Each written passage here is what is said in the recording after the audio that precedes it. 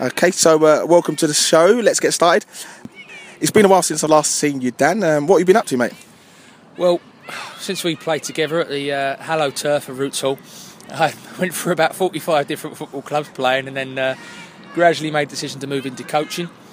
And to be honest, Dino, it's been fantastic. I prefer it to playing. Coming to Orient as a coach about 3 or 4 years ago. And as I say, now I've moved up to be working with the 18s, and I really enjoy every day I come into work now. Yeah, it's actually been about 17 different teams I think you've played for. So it's quite a few still. Thanks anyway. for that. So what's the best club you've played for? So you played for a few. I think I've had a lot of good clubs. It's different. It's strange because the best club was probably Hull City. I suppose Brighton as well. 2 big clubs, big fan base. You know, as a young lad, it was great. Even little things like going on a night out after you played a game and get to recognise, that sort of stuff was great. But then on the other scale, I loved my time at somewhere like Salisbury, which was a small non-league club, but that's probably where I was most happiest. So it was a funny games, people say football, but yeah, Hull City was the biggest club I played for, definitely. Them nights out on that orange juice must have been really good anyway. Fantastic. Well, apart from me, who's the best player you've played with? Apart from Dean Holders, I'd have to say Bobby Zamora at Brighton. I try and use him as an example to young lads here without sort of name dropping that I played with him. The fact that he was a striker who scored goals, loads of skill, but he worked his absolute socks off on the training ground, on the pitch, and that's something that I'll always remember him about.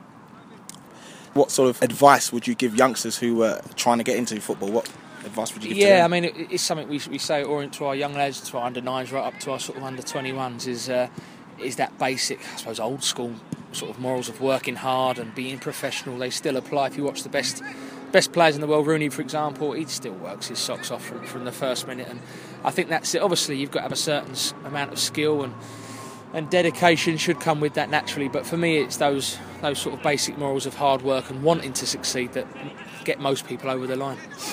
So your dad played as well, and he was also my manager as well, our former manager. Yes. How did you find it playing for your dad? It's probably as scary as what it is as being my dad, actually.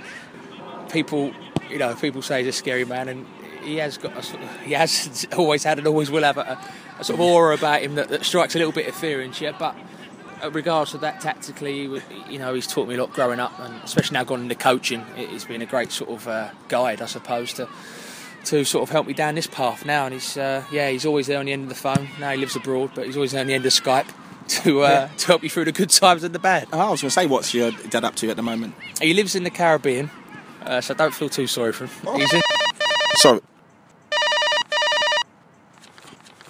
Yeah, sorry, just got interrupted there by the missus calling up if I wanted my dinner. It's great. So, back on that question, what is the gaffer up to at the moment?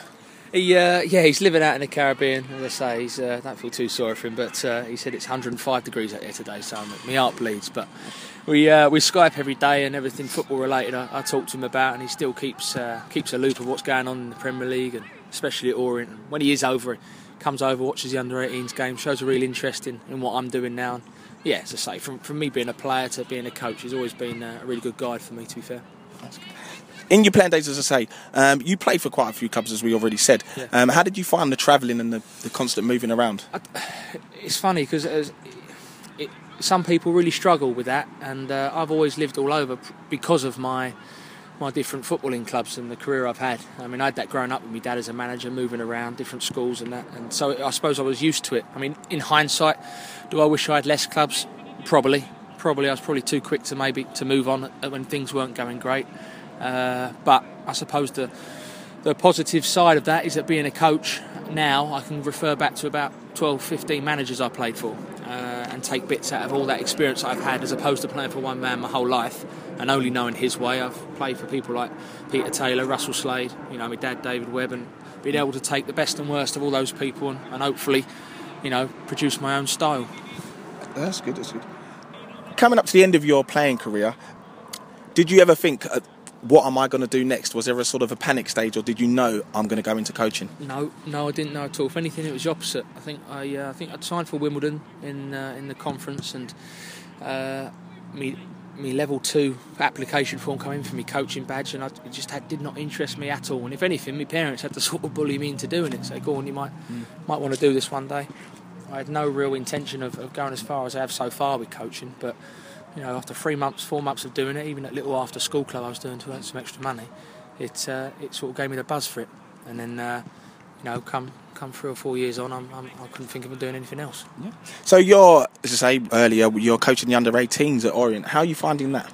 No, it's hard work. As at Orient, we're not like a Chelsea, a Cat 1 club. So there's a few of us doing about 2 or 3 different roles. So as well as coaching the 18s daily, I oversee the 13s to 16s programme, and I love it. Just being around the training ground every day and working with lads, and being around a first team. It's the good thing about going into coaching is you never lose that sort of banter, and it's very hard, I think, to go from playing into just what I call, with all due respect, a normal job, where there isn't got that banter and that environment of being around the blokes. I'm lucky that I've got that every day at Orient, and I love it. I love working with the 18s, and we've got a couple of good players who hopefully might kick on in the game. We touched on it very slightly. So what advice would you give any of the youngsters who are listening, or any youngsters at Orient? A lot of people come out with the same old thing. They believe in yourself, and unfortunately, the truth is some lads will just not be good enough. So it's that realistic thing of going, okay, have I got something about me? If you believe you have got to stick with it. Don't sort of give up at the first refusal.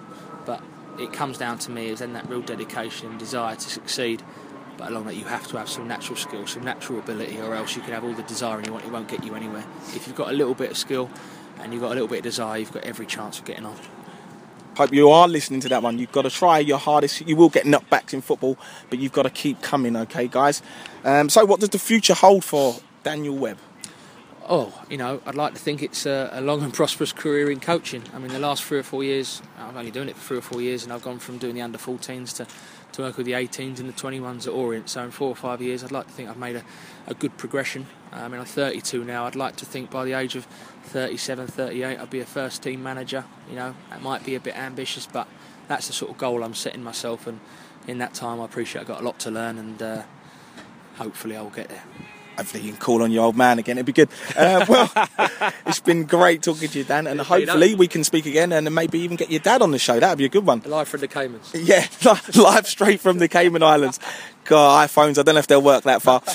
So, guys, you've heard it here. We are finishing up at Leyton Orient's training ground. They're just about to finish their session, and it's been a pleasure talking to Daniel Webb, and hopefully we'll speak again, guys. Take care.